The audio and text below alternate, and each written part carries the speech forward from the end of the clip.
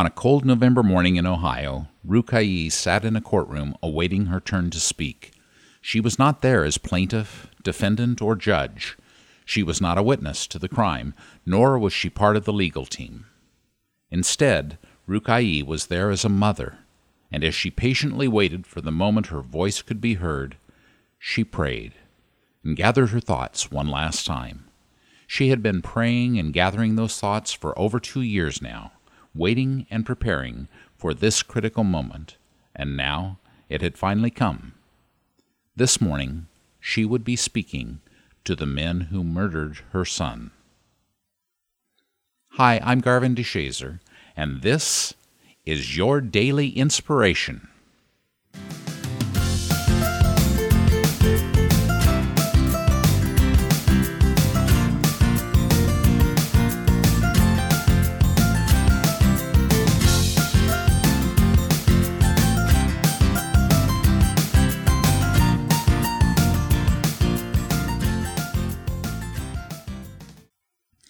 The journey to this moment began on the night of June 28, 2015, when Rukai's son Suleiman, known as Sam, was walking home with a meal for himself and his wife. He had no way of knowing, when he walked under the highway overpass, that 3 young men were lying in wait for him there. We'll never know for certain what, if anything, was said, but surveillance video shows that one of the young men shot Sam in the head almost immediately. The 3 figures stole and divided Sam's food and money, then disappeared into the night. Sam was taken to the hospital after a bystander called 911, and Rukai rushed to his bedside. He held on for a while, but ultimately died with his mother holding his hand. She recalled later that she whispered to Sam, "Until I see you again," as her religion teaches there is no true goodbye. Rukai's grief remained her constant companion for more than 2 years leading up to the court hearing in November of 2017. In that time, 2 of the 3 suspects were found and charged. The 3rd remains at large, but the 2 on trial were Javon, who was 14 at the time of the shooting, and Valentino, his cousin, who was 17. Now 1 of the 3 suspects in her son's death was in front of her. He had just admitted in court to his part in the crime. With permission from the judge, Rukai was allowed to address the court and Javon directly. Rukai spoke for nearly 15 minutes, standing with loved ones on either side of her and holding a picture of Sam in his Navy uniform for Javon to see.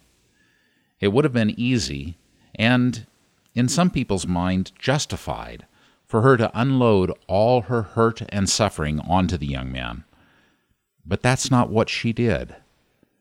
Instead, Rukai explained to Javon, "I don't hate you. I can't hate you. It's not our way. Showing Rama, mercy, that is our way. I'm doing this to honor my son, who would have given you everything if you had only asked for it, because that's the way I taught him to believe."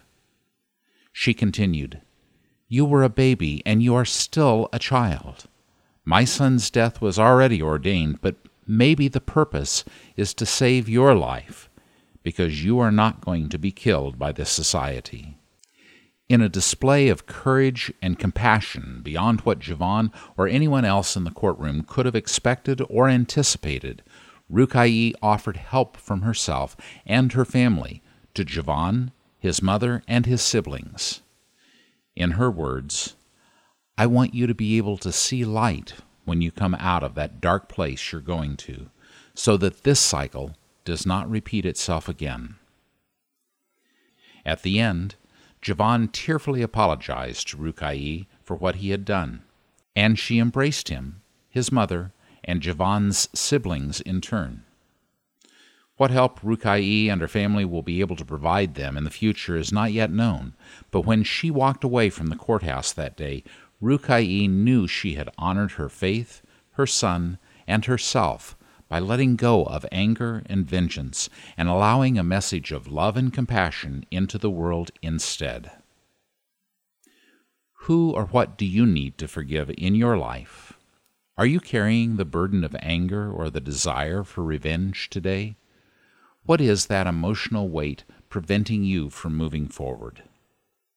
Several times throughout her testimony, Rukai explained the idea of Rahmah, or mercy, an important part of her Islamic faith. Whatever spiritual path you follow, can you recall a time when mercy was shown to you or someone you love? How did that make you feel? Wouldn't it be wonderful to pass that goodness on to another and shed whatever emotional baggage you might be carrying? As Rukai so clearly demonstrated, forgiving is for the giver. Can you affirm today, I am mercy and forgiveness? Thanks for listening. May your day, this day, be filled with love, laughter, and joy. Bye for now.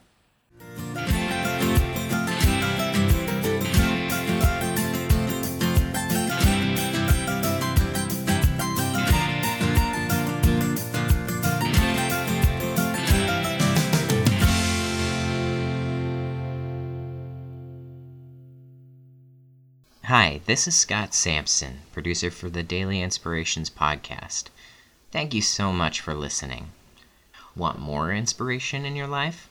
Check out our blog for weekend stories of hope and uplifting news.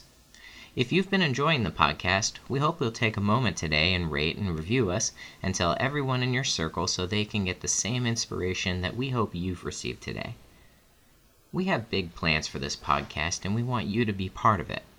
Visit dailyinspirationsandmeditations.com to contact us with your own inspirational stories or just to say hi.